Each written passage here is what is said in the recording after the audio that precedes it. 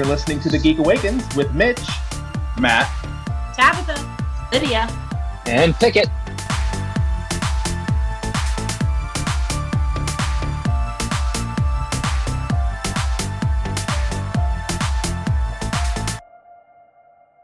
So I decided to give the rest of the crew the week off, much deserved paid vacation, even though I don't pay them at all anyway, but hey, it is what it is.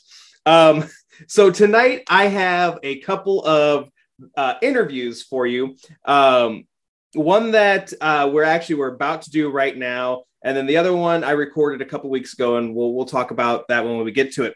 But my first guest tonight is Patrick Schurz. He has created one of our favorite events of the year in LodgeCon. It's Patrick, in a second, I'm going to have you talk about it, but I do want to point this out just so that you are aware. We still have this, and thanks to COVID, we are still the defending adult cosplay LodgeCon champions. So we have to defend this title this year. I can't wait. So, Patrick, how are you doing, man? I'm doing great. I'm excited to be back in the ring, doing what I like doing again. Awesome. So after 2 long years, LodgeCon is back. So what are the dates for this year's LodgeCon? And for those who don't know what it is, what is this con all about? All right. LodgeCon is going to be November 5th and 6th, 2020 at the Will County Fairgrounds in beautiful downtown Peatone, Illinois. And we're an everything geek convention. It's basically what I've started calling it the last few years. We have gaming, everything from D&D and Pathfinder and Magic the Gathering and Warhammer 40K tournaments to vendors of all sorts, from authors and artists and comic book sellers and toy sellers and game sellers. And we have some additional things in there like cosplay contests, as you so brilliantly pointed out a second ago, along with other strange, unique guests who come and do seminars, like the Illinois Storm Chasers, who have come in the past, or the Klingon Pop Warrior, who has come just about every show we've had to serenade us with her lovely Klingon. And basically anything I find geeky, if I can squeeze it into the convention, I do. Fun story about Klingon Pop Warrior. I don't remember what year it was, but one of the years I ended up buying both the CDs that she was selling at that time. And on the ride home, and with any con on the ride home, like, everybody's tired. Like, everybody is tired of my antics and everything. But I still made them listen to Klingon Pop Warrior on the way home, and it was fantastic.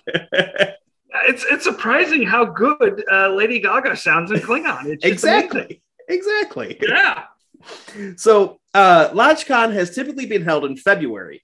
Why did you make the switch to November? And do you anticipate or plan on ever switching it back? No. That's a short answer for the switching back part. We kind of landed in February when we started this whole endeavor, and we wanted to switch, but we were afraid to do so in fear of alienating our regular fans and our vendors. But then we had a year off, which kind of helps reset some things.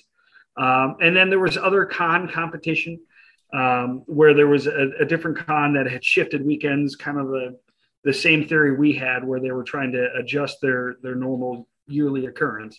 And when that happened, it gave us an opportunity to really look back at our venue and say, hey guys, you don't have anything going on right now either. How about we switch some dates and you let us lock in a different annual time a year? And one of the options they had was November. And we jumped on that because one of the thought processes we had was, if we could get attendees and or guests who come in to visit the show the opportunity to get either that last minute Christmas or holiday gift, or maybe the start of the Christmas or holiday shopping started, it would help out our vendors. And so we looked at that and we thought about it long and hard, and we ended up settling in early November. Nice. Which I think all in all, November is a really good time. You're not the chances of having a con in the middle of a blizzard in November slim to none.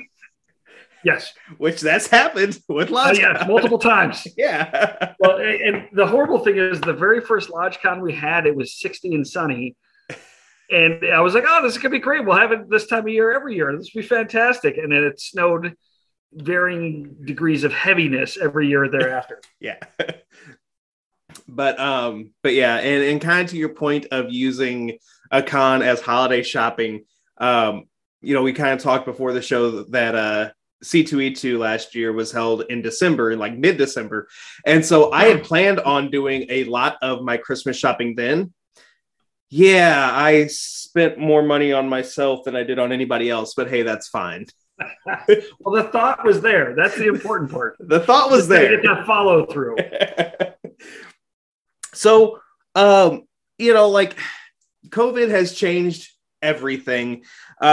And not even necessarily specifically to COVID, but, aside from the date change, what are some of the other changes that con goers can expect from this year's LodgeCon? Well, we've still got a lot of planning and prepping to do. We're about, I think it's 8 months out altogether, just a little over that. So my goal is to really hammer down these next month, 2 months, and have everything that I can humanly possibly have nailed down. So I think there's going to be maybe not necessarily structural changes to the convention, but we may see new faces. Some of the vendors I've had in the past are no longer vending. They're no longer companies, some of them. Others managed to make it through the last 2 years.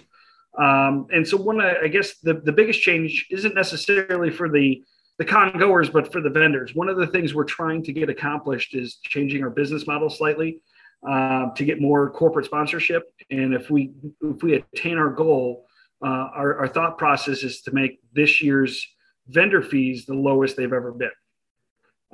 So that way, vendors that have survived the last 2 years that used to bounce from convention to convention didn't have that option necessarily. And so those that have stuck around had a hard go of it. And last thing we want to do is when we start getting back into convention time saying, okay, well, welcome back to convention time. And you're going to pay the same fee or penalty or entrance exam to the conventions as before. We want to give them a break. They've had it rough. And I think it's fair. To say the least, bad business model, but it's fair and it's encouraging, and I want it to be, I guess, a reward for those vendors that managed to make it through the last couple of years. Yeah, and that is amazing because one of the things that I always love about LodgeCon is like it's really is kind of like a big family. Like I go in there and I'll see a lot of the same vendors and I'll see a lot of, the same crew and everything like that. So, that's awesome to, try to, quote unquote, help your family out, in something like this. Yeah. I mean, if it wasn't for the vendors and obviously the attendees every year, we wouldn't be able to do the show. And the last couple of years, I've managed to make some really good friendships with a lot of our vendors. And I want to see them again because I haven't seen them in a while. So I want to make it as appealing for them and as easy for them to come back to LodgeCon as humanly possible. Nice. So what kind of challenges have you faced with putting on a kind of, sort of post-COVID con? Yeah, to be determined. We're still working it out. There's, in 2021, we actually kicked around the idea of doing a COVID show, which would have been an online event. And at the last minute, we ended up having to pull the curtain on that one because we wouldn't have been able to do it justice. So moving into the post-COVID, supposedly post-COVID season, there's a lot of challenges. I mean, it may flare back up. It may disappear forever. You may have mixed mandates. You may have a lot of skittish attendees. You may have a reduction in attendees just because people are still uncertain of things. So we have to balance not only what mandates and regulations are there by government mandates, obviously, but we've also got to take into consideration some of our attendees may be nervous to come back to conventions. So we're trying to encourage individuals who maybe haven't gone to a convention for a while to stretch out their legs and maybe try one. I know Some friends of mine were real reluctant to go to one of the larger conventions this year, and Gen Con in particular, not to besmirch anybody, but they were very nervous about possibly attending Gen Con. And they basically backed out of it. But then at the same time, they've seen a handful of other smaller conventions scheduled over the next few months over the state of Illinois, and they're excited about going to these smaller conventions because there's less of a risk, I guess you could say, in their minds. And so having to adjust to the fact that this is going to be around for a while, as far as how people interact with society, is a bit of a challenge because it's a guessing game with your attendees and sometimes even the vendors. Yeah. So it's a new world, and there's new boundaries and there's new rules, and trying to appease the government mandates or the restrictions while still trying to provide an open and accessible environment. It's kind of a tricky thing, and we're learning as we go. Yeah. The short answer. Yeah. And something that, that we've learned, especially, I would say more so, when in the beginning of this whole thing, I mean, I feel like things have kind of stabilized slightly, but still, like, stuff that, we expect to be rules or whatever right now, in 3 months is going to be completely different. Yeah. And as an organization, we have to shift on the fly. The rules are one way now, and next week they could be different. And 2 months from now, it could be completely gone. And then a month after that, reinstated full force. Yeah. So it's hopefully both the vendors and attendees and special guests realize that it's a fluid system. And I think everybody's kind of used to the adjustment of things the last year or so. So that'll hopefully make whatever we have to decide to do a little easier. Yeah. So I know it's super early and probably too soon to really be asking this question, but I am who I am. Do you have any confirmed guests or vendors yet that you're willing to tell us about? I do. I'm going to announce real quick 2 vendors that have already, amongst a few that have already locked in. There's Abbott's Hollow Studios. They do the leather work for phone cases and pillows, cool. And they do crowns occasionally and dice bags and GM towers. And Randy of Abbott Hollow Studios, he's an amazing gentleman, and he is confirmed like 7-8 months ago. He's one of those I hear from every so often. How's plans going? How do you need anything? How's this going? And I believe Sir Randy, as we call him, has got some special things in the works for the show. He told me that I have to go over to his house and we're going to discuss them. So I'm not sure exactly what that entails, but I'm excited because Randy does great stuff. And then the second vendor I'm going to bring up this evening, and I want to pull up his page so I don't butcher his page's name here. It's Hogan's Heroes Comics and Collectibles. And this is the gentleman we refer to as Randy 2, because he is also a Randy. And he sells the minifigs that, from the different franchises as far as like Marvel and DC and anything minifig that you would want, he has. It's crazy the stuff he has. Everything from like Jurassic Park dinosaurs to the comic books to the science fiction movies. He's got all the minifigs that you could possibly want. And then I believe he also does comic books with those minifigs and a few other things. But again, Randy was another one that was pretty much locked in with us about 2 or 3 months ago, who is one of those who every so often I hear from.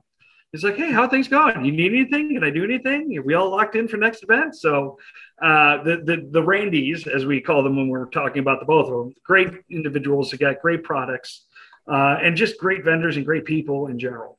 So those are the 2 of the vendors that have locked in. There's a few others, but I'm going to keep them and try and dish them out slowly because we got 8 months to start spreading this information out. So I want to save some names for later. Well, of course. Yeah. And one special, I'm going to have to call them guests. that have likewise have contacted us and basically kicked in our door and were like, so LodgeCon this year. And I was like, oh, yes. Oh, that thing. That thing. Yes, of course.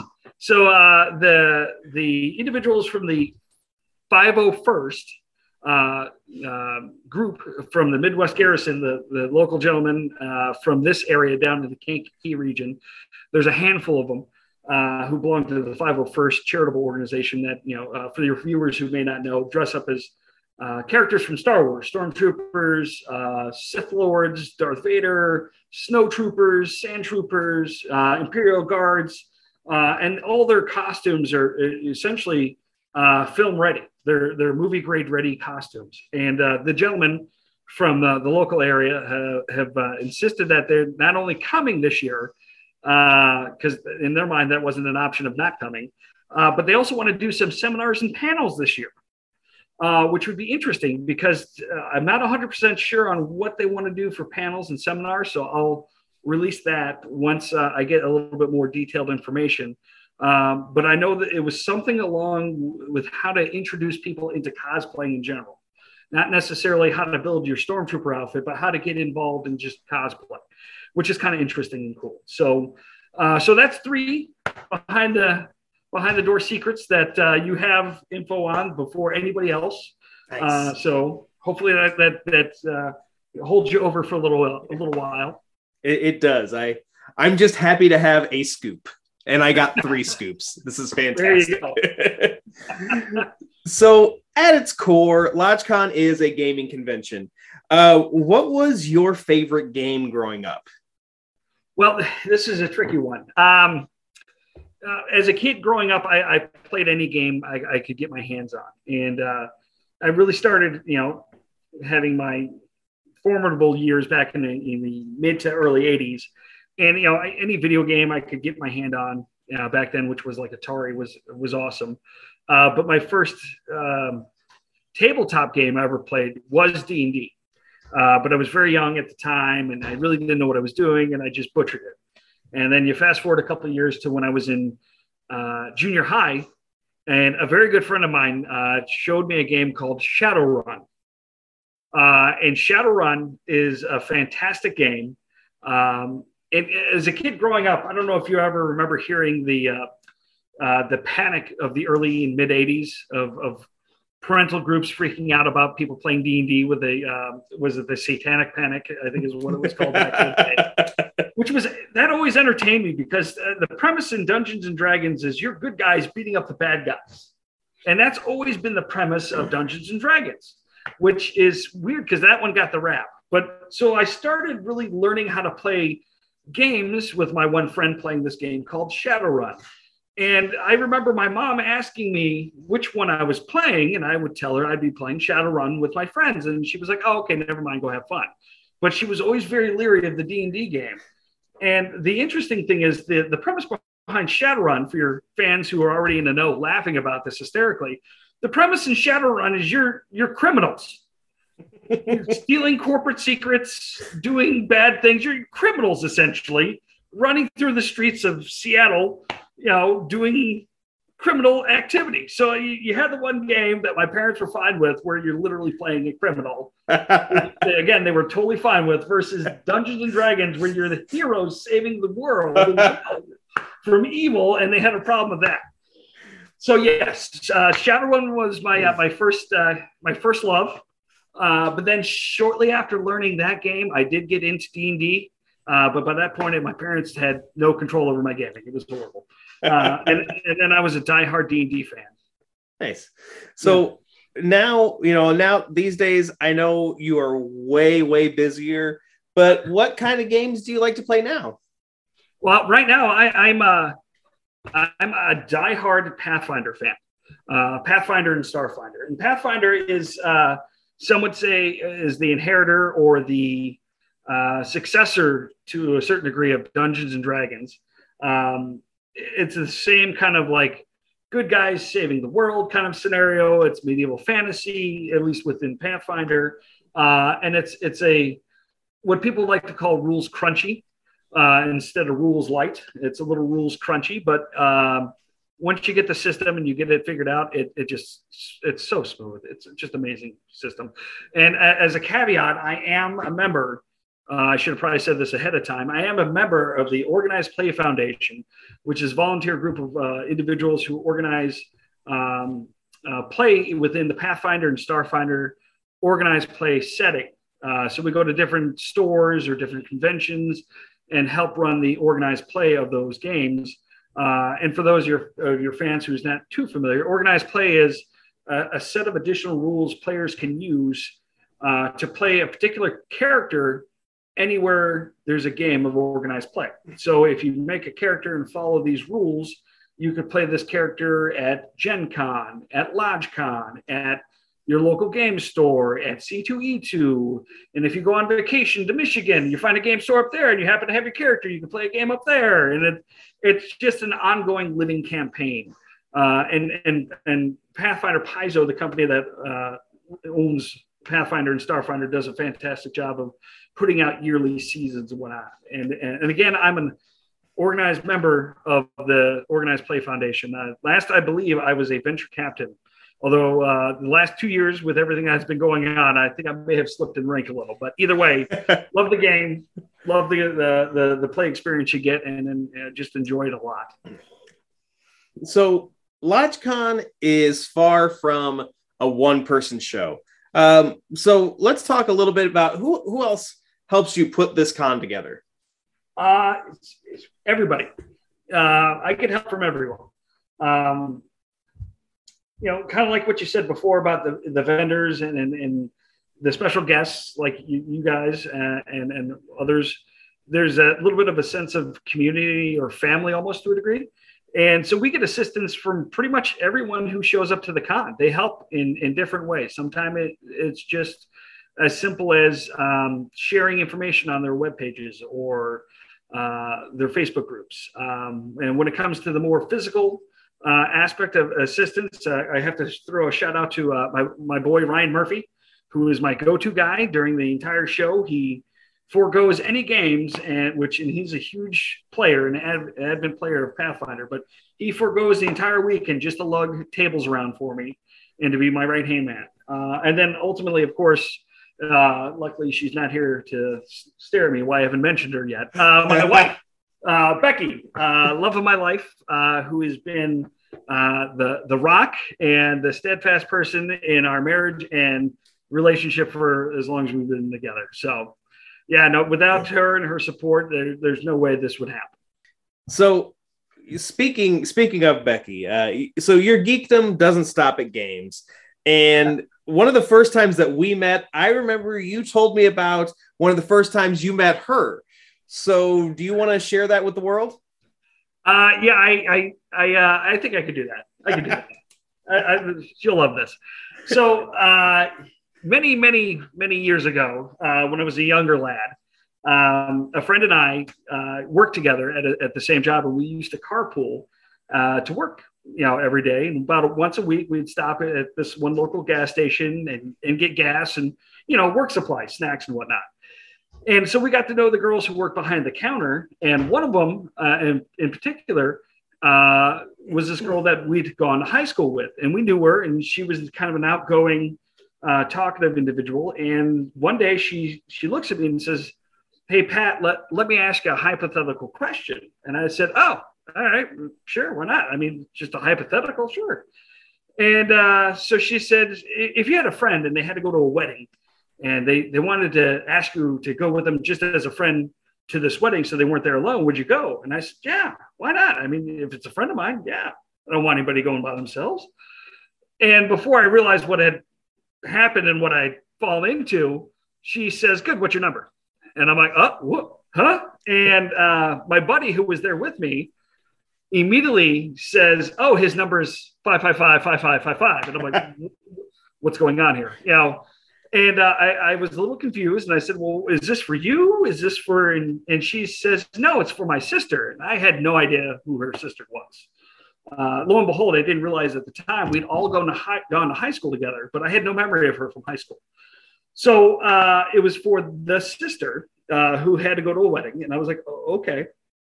So a week goes by and I never got a call. So I'm thinking, woo, just dodged a bullet. Because I just gotten out of a relationship that had lasted for a little while with a person I probably shouldn't have been dating anyhow. Wasn't a good situation. It wasn't horrible. It just wasn't good. It was not a nice person. But so I just wanted some free time, some me time. So about a week later, no call. I'm thinking I'm in the clear. Well, me and the same buddy, same gas station, same younger sister behind the counter. And my buddy goes to the sister and says, hey, how come your sister hasn't called my guy yet? And I'm like, dude, what are you doing? I thought I just dodged this. And she says, well, she's a little nervous and she's a little old fashioned. She thought should be Pat that calls her. And I'm thinking, oh, I'm definitely in the clear now. And so my buddy goes, okay, no problem. Here, give me your number. So he gets the number from the sister from behind the counter. And I'm thinking, what's he doing? I'm thinking, oh, maybe he wants to call her. Maybe he wants to go out with her. And so he looks at me as soon as he gets the number and says, if you don't call, I will for you. And I'm like, what is going on here? Why are you guys, pressuring me on this whole thing? So about another week goes by and me and all my friends are in my parents' house playing D&D in the basement because that's what you do on the weekends. And so the phone rings and I remember thinking, who's this calling? Everyone's here. All my friends, all 12 of us are here playing Dungeons and Dragons. Who's calling the phone? So I answer it, and there's this girl on the other line. She says, hi, is Pat there? I said, yeah, this is. She goes, hey, this is Becky. I said, hi. She says, you want to go out? I said, sure. How about Friday? She says, good. I'll talk to you later. Okay, bye. Click. That was pretty much the entire phone call. And my buddy, who was working with me at the time, looks at me and goes, who was that? I said, well, that was Becky. He's like, oh, so she called. And I said, yeah. He's like, you going out with her? Oh, yeah, I'm going out with her. So that was kind of a spur of the moment where, it was the most short, abrupt, without necessity ever. So to her parents' house at the time. And when she gave me the directions, it didn't dawn on me how bad the directions were. They took me a good 5-6 miles out of the way. It was rough. So I get to her house, and this is where it gets interesting, I guess you could say, to a certain point. We were going to go see a movie. And when I pick her up from her parents' house, she is kind of all enthusiastic, kind of be chipper and upbeat, going out on a date. And I'm just like the rudest dork I have ever been in my entire life. I was just like, whatever. And she's like, oh, so we're going to go see a movie. This is going to be exciting. It's great. And I'm like, yeah. Mm-hmm. And so she says, oh, what movie are we going to go see? And at the time, Star Wars Episode 1 was relatively out in the theaters. For those of you keeping track of what year this is. And so she goes, oh, I wanted to see Star Wars Episode 1. And all I could think of was when I was picking the movie that we were going to go see, I'm like, well, if I'm paying for it, I want to go see a movie I want to see. So when she says this, I, in my arrogance, just assumed she was just saying that to be upbeat and chipper and cheerful about it all. And I responded with, oh, sure you do, sweetheart. And that was the catalyst that sent everything else downhill from that point on. Now, normally, I have to admit, I'm never that kind of rude. I don't know where that came from, but it did. It just shot out of my mouth. And I remember thinking, God, I sound like a jerk right now. And her attitude went from chipper upbeat to really now. And I was like, uh-oh. And so we started talking just geek stuff in general. Books, movies, TV shows, comics, games, you name it, we were talking about it. And we had to drive from Peatone to Orland Park at that point, and it was like a good 45-minute drive from her parents' house. And from the beginning of the drive, I was rude, I was arrogant, I was just not fun to be with. And by the time we got to the movie theater, I'd already fallen in love. I was done. I was hooked. She knew everything that I knew in geek culture and then some. She also likes to point out that we kind of had a little geek off on the way up, and I lost the geek off. I lost to my wife, but it's okay because I made her my wife after that. Once I figured out she was smarter than me, I married her, tricked her into it. She had no choice. But yeah, by the time I got to the movie theater, I was like, I'm going to marry this girl. And then when we were parked in the parking lot of the movie theater, I remember thinking, wow, this girl's amazing. I can't believe I found a girl who's into geek stuff. I'm in heaven. And she said something about, hey, we better get in to see the movie. It's about to start. Now, at this point, I didn't care anything about the movie. All I could think about is, oh my God, I lost this girl forever. She wants to go see this movie. I was a jerk the first 5 minutes. I've lost her. So we go in, we enjoyed the movie. It was great. Love episode 1, Phantom Menace. Love that movie. And so after that, we drove back to her parents' house. And again, the rest of the date, I was an angel. I was very polite, obviously. And once she saw that, we had similar interests, she also kind of got back that chipper, upbeat attitude, which was great. Considering, again, I was a jerk the first 10 minutes. Like, I'm embarrassed of my behavior the first 10 minutes. I'll freely admit this. She laughs about it now. But so when we got to her parents' house, I walked her up to her door, and all I could think about is, I want another date with this girl. I will do anything. So, and again, I was really just awestruck by her. And so I remember grabbing her hand, kissing her hand, and saying goodnight. And she appreciated the gesture of the hand kissing. And I was like, I'll get a hold of you later. She's like, yes, please. And we're married. What year is it now? 2022? Yeah. 20 years, 2 kids. Yeah. So it worked out. It worked out. So, but yeah, the first 5 minutes, oh my God, that was so touch and go. I'm glad she overlooked it. And thank goodness you lost that geek off. Oh my God, it was the Delta Flyer. I'll never forget the Delta Flyer. Oh, she run downstairs, now she's giggling at me. Yeah, it was the Delta Flyer. Oh, it's not Paris' ship. And I'm like, and I blanked on it. And so she won. And I was just like, oh my God, how did I forget the Delta Flyer? And I haven't forgotten it since. Thank you, baby. Oh, so just a few more questions, but before we wrap this up. So what is it about LodgeCon and smaller cons in general that sets it apart from something like Gen Con or C2E2? There are a couple reasons, but probably the easiest to explain is size. You get a C2E2 or a Gen Con to somebody who's never been to a convention. That's intimidating as all can be. Or somebody who's never been to a convention, they're going to be lost because they don't understand the scope and the scale of the thing. I remember specifically the first convention I actually really went to was C2E2, or excuse me, it was Wizard World out of Chicago back in the day. And that thing was pretty decent size. And I just remember just walking around in circles, not doing or seeing anything because it was just, I don't want to say overwhelming, but it was overwhelming. Mm-hmm.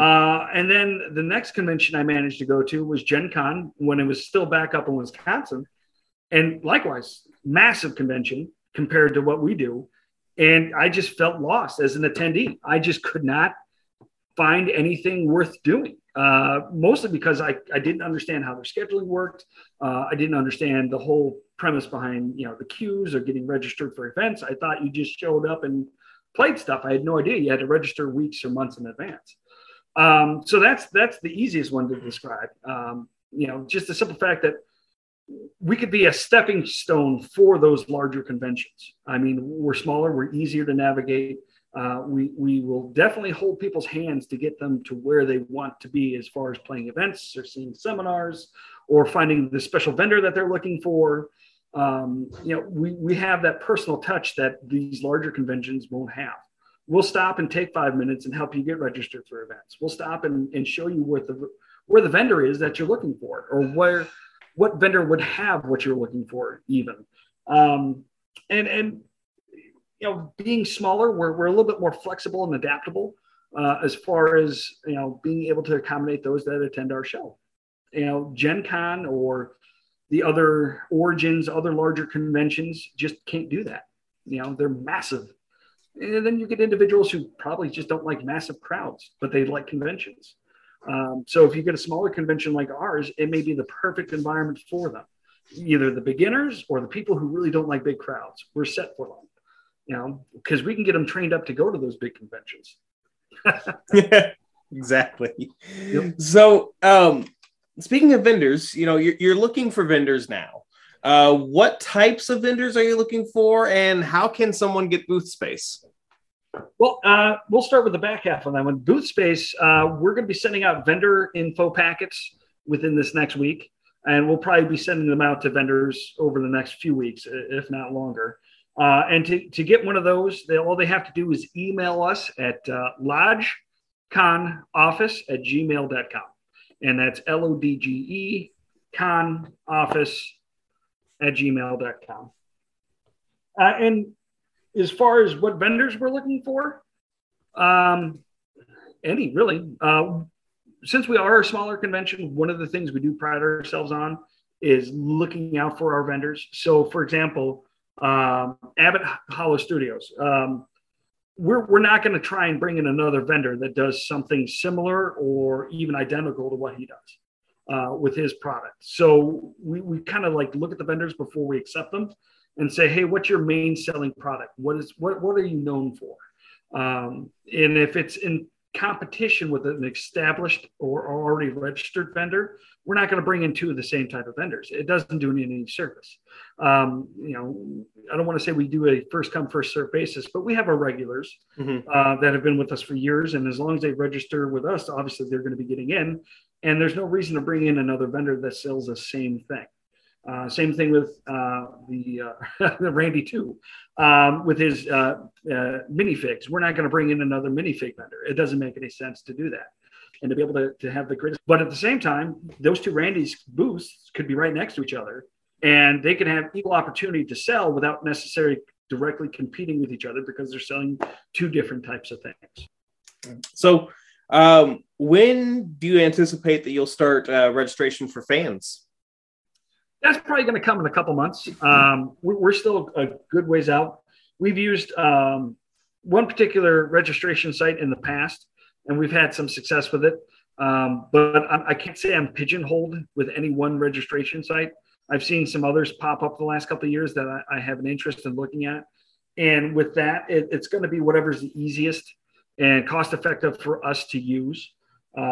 Because basically, if it's an easy to use registration site and it costs a little bit more, we're going to go with that because we want our attendees to have just an easy time as our vendors do to get in, or to use our facilities or to experience our convention. So whatever's going to be the easiest, I think is what we're going to go with. And we're still fishing that out. So it'll probably be about 2 to 3 months, maybe a little bit longer, before we open up registration for all attendees.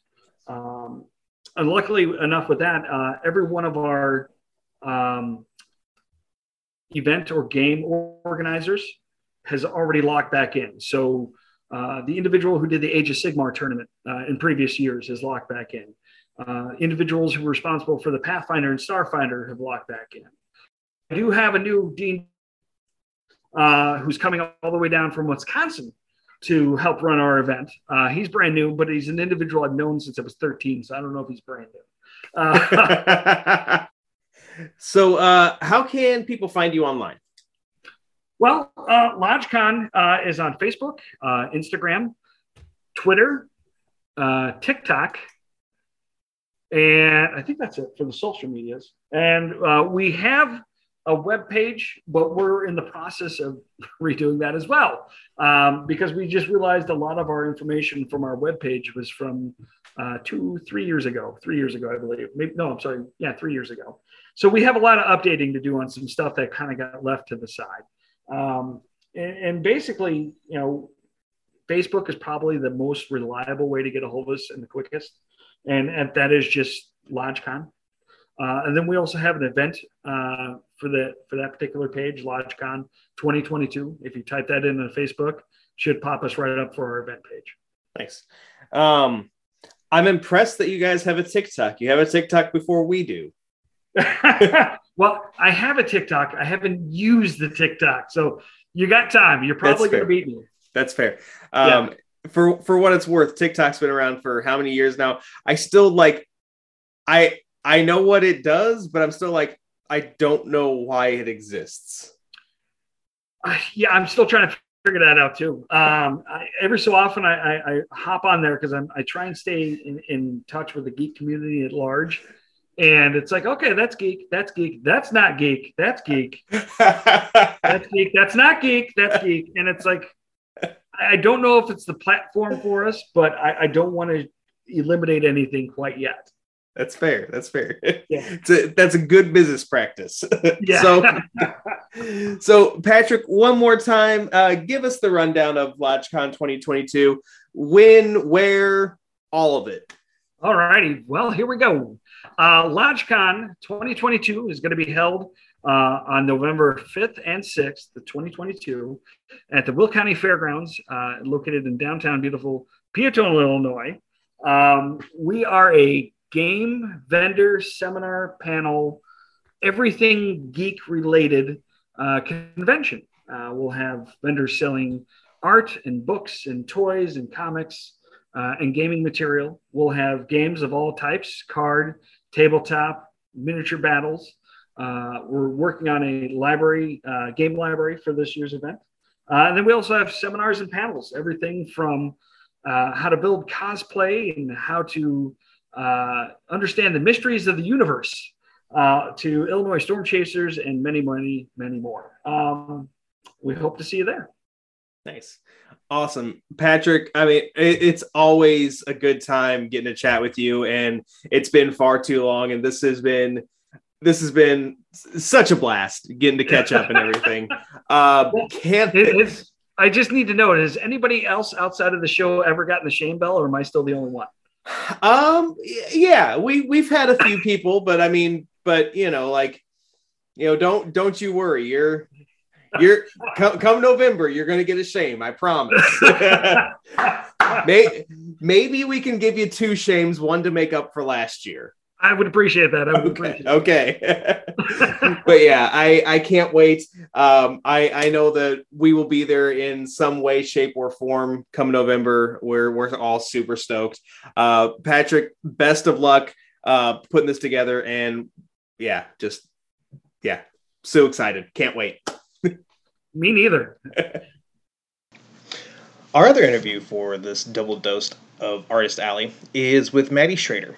She is a local game developer. She's developed games called Heck and Hounds, as well as the upcoming Blue Team. We talk about those games and a bunch of other really fun game-related stuff. And we do all this at 217 Comics, Cards, and Games. They were nice enough to let us talk. So enjoy this interview.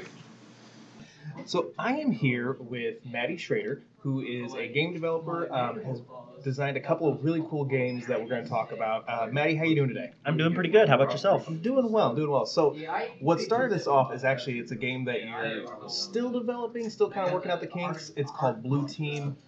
What is the premise of Blue Team? Blue Team is a Euro-style board game, which basically means it's like action selection. You have little workers that you place on spots, and they do things. And the whole premise is that you're hackers, and you're trying to complete bug bounties for major corporations to make money, and then whoever has the most money at the end of the game wins. Meanwhile, you're trying to buy upgrades for your computer using the same money that are your victory points, and you're trying to build an engine to do as much as possible and beat the other players. Awesome. So what are like some of the other specifics in terms of like, how many players does it take? Do you need, like, what's kind of like time frame? Yeah, right now it's about 2 to 6 players. Still playtesting various player numbers to figure out what's right, but 2 to 6 is my sweet spot for most of my games. And right now it plays about an hour and a half to 2 hours. So how did you first really get involved in tabletop games? About a decade ago, a friend of mine, I bought a couple board games just on a whim because I'm a nerd. The first big one was StarCraft, the board game. And I never played it. It just sat on my shelf because it was this huge... It's a coffin box, so it's just massive. Oh, wow. And I never played it, and then a friend came over and saw it on my shelf and was like, we need to play that sometime. So he took it home and read the rules, brought it back, and then taught the game to me, and we ended up playing it. And then from there, we just got into all sorts of other board games, played a whole bunch of stuff, started going to board game conventions, and ended up starting to design games. That's awesome. Speaking of games, I do want to make sure to point out we are talking at 217 Comics. They were very nice enough to kind of host this. So special shout out to there. So kind of like going back to the beginnings, like Yeah. what was your favorite game as a kid versus like what's your favorite game now? As a kid, I grew up playing a lot of like the classic board games, Clue, Monopoly. Clue was always a favorite. Uno was always a favorite. My family played a lot of Phase 10, a lot of Euchre. Euchre's still a favorite. I mean, it's one of the best trick-taking games. And now my favorites, it really depends on what I'm in the mood for. I have a massive board game collection. So one of my favorite board games is Black Angel, which is by Xavier Georges, something I don't know how to pronounce his name. It's French. Excuse me, I'm not French. I feel bad about that. But Black Angel is a big space game where you're an AI trying to make the spaceship survive to the end of the journey, where it can repopulate a planet with the human DNA that's on board. Okay. So it's crazy complex, and I just love how many different systems are in it and how much cool stuff you have to do to make it to play it. So going back to I gotta like say as well, like that's still like a big game with my family, like especially like every year Christmas. Oh yeah. We play and it's cutthroat.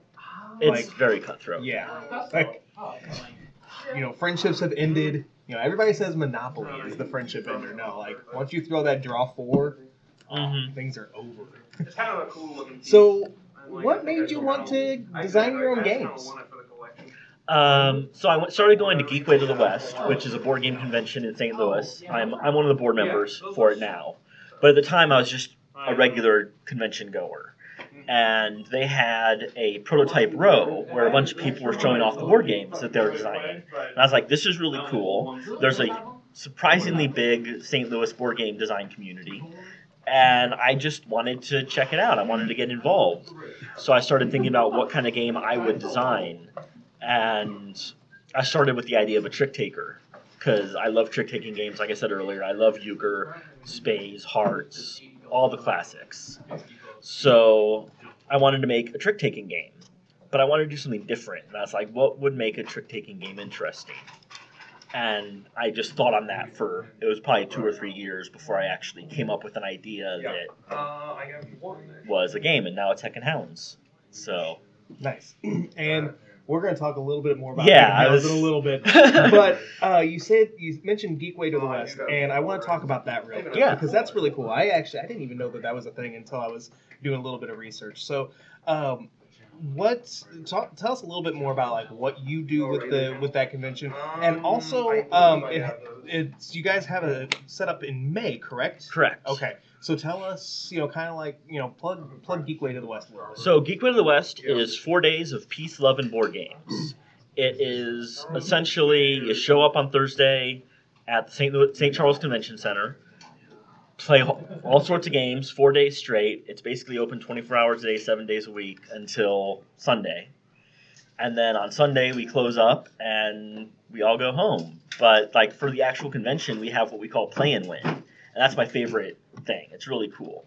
You show up, you play a game, you write your name on a computer to say that you played it, and at the end of the convention, we have like 700 games that we just give away to people who played those particular games throughout the convention. That is so cool. So that got me into Geekway to the West. And then about 4 years ago, I started on the board, and they're looking for somebody to do their website. And I'm a web developer by trade, so I decided I'd try it out and started working on their website. So that's basically what I do for them. Nice.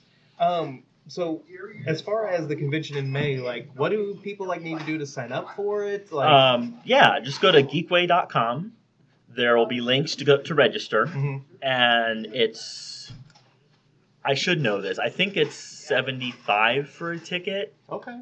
But you register for a ticket and you get 4 days of gaming, and then you'll get an email to the hotel block, which sells out really quick, so that might be risky right now. Right. But if you, but there's several other hotels right in the area, so there's always places to stay. And if you're in the area, just check us out. Nice. That's awesome. So let's kind of go back to the process of creating games. What is your process whenever you like from idea to actual game itself? It really depends on the game. With Blue Team, it was very much I wanted to make a big, heavy Euro. I wanted to make a game that was that had meeples and cubes and like all of my favorite little pieces of board games. I wanted to make something big. And with that, my idea first became I want to make a game about hacking. I was with a friend over at the Wingstop here in town, and we were just talking about themes that don't exist in board games. And hacking is kind of one of them. There's Netrunner, but that's more cyberpunk. There's a couple others, but they're not real hacking. They're not, and I'm really a proponent of white hat hacking, good guy hacking, the idea of trying to do good with your hacking skills rather than just exploiting things for your own personal gain. So that kind of started the process. And yeah. Now, how long have you been working on Blue Team? About 3 years. I started right before the pandemic. Oh wow! So weird that it's been 3 years. Yeah, I started it in Geekway 2019, before Geekway 2019, and then I had my first play test at Geekway, and then the pandemic happened, and then it kind of nothing could happen for a while because everything was shut down. So I'm just now getting back into it and rebuilding it from the ground up. And so you mentioned kind of before we started recording, with Blue Team, you're looking for a developer. So what all is involved with that? So there's different steps to a board game production. And once you have the game mostly working to the point that it's a game that you could theoretically see on shelves, you look for a publisher. And a lot of people will self-publish, go straight to Kickstarter, and use that to fund everything. But I'm not a business person. I'm a developer. So I write code for a living. I make board games for a hobby. So I just wanted to keep doing that. So looking for a publisher is essentially just a bunch of emails. You reach out to a publisher that you like that publishes something similar to what you're working on, and hope they email you back. I also go to a lot of conventions, so between Geekway, Gen Con, Origins, you go to a convention, go to the vendor hall, and just chat up every publisher at the vendor hall and be like, hey, you looking for submissions? Are you looking to talk to people? What's going on? Nice. And you hope to find somebody that your game catches their eye, and once they pick it up, then they'll do some more development on it and kind of do collaboration to make sure it fits their brand, and they do a lot of art for it, and they do all the nitty-gritty to get it ready for Kickstarter. And then the Kickstarter comes out, and hopefully we make our goal and go to manufacturing, and then once it's manufactured, we ship it, which is another big problem right now with the pandemic. The shipping systems are a mess, and then once it's shipped, it's in people's doors, and people get to play it. Nice. So, moving on to another game that you've designed, Heckin' Hounds. Yeah. AK, first off, awesome name. Thank you. Second off, the tagline, I might be botching it a little bit, but where you are walking dogs in the underworld? Yes. Yeah. So tell us a little bit about this. So the theme is you're working for Hades, the queen of the underworld, and she has a bunch of dogs, the most famous of which is Cerberus, and you have to walk these dogs or she kills you. So you need to do just as good enough of a job as possible that she doesn't promote you to a permanent position. But if you do too bad of a job walking her dogs, then she kills you anyway because you didn't treat her dogs well. So you're trying to walk this fine line of like doing as much work as possible without getting fired.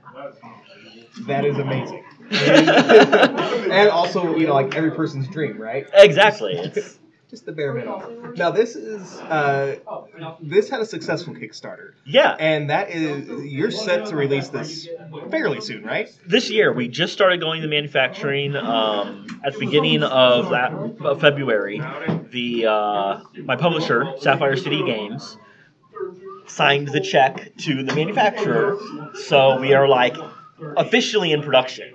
And I'm super excited about that. The Kickstarter had about 700 people pre-order for it, so we blew away our stretch goals. We blew away everything we could have hoped for, and it's been a wild ride.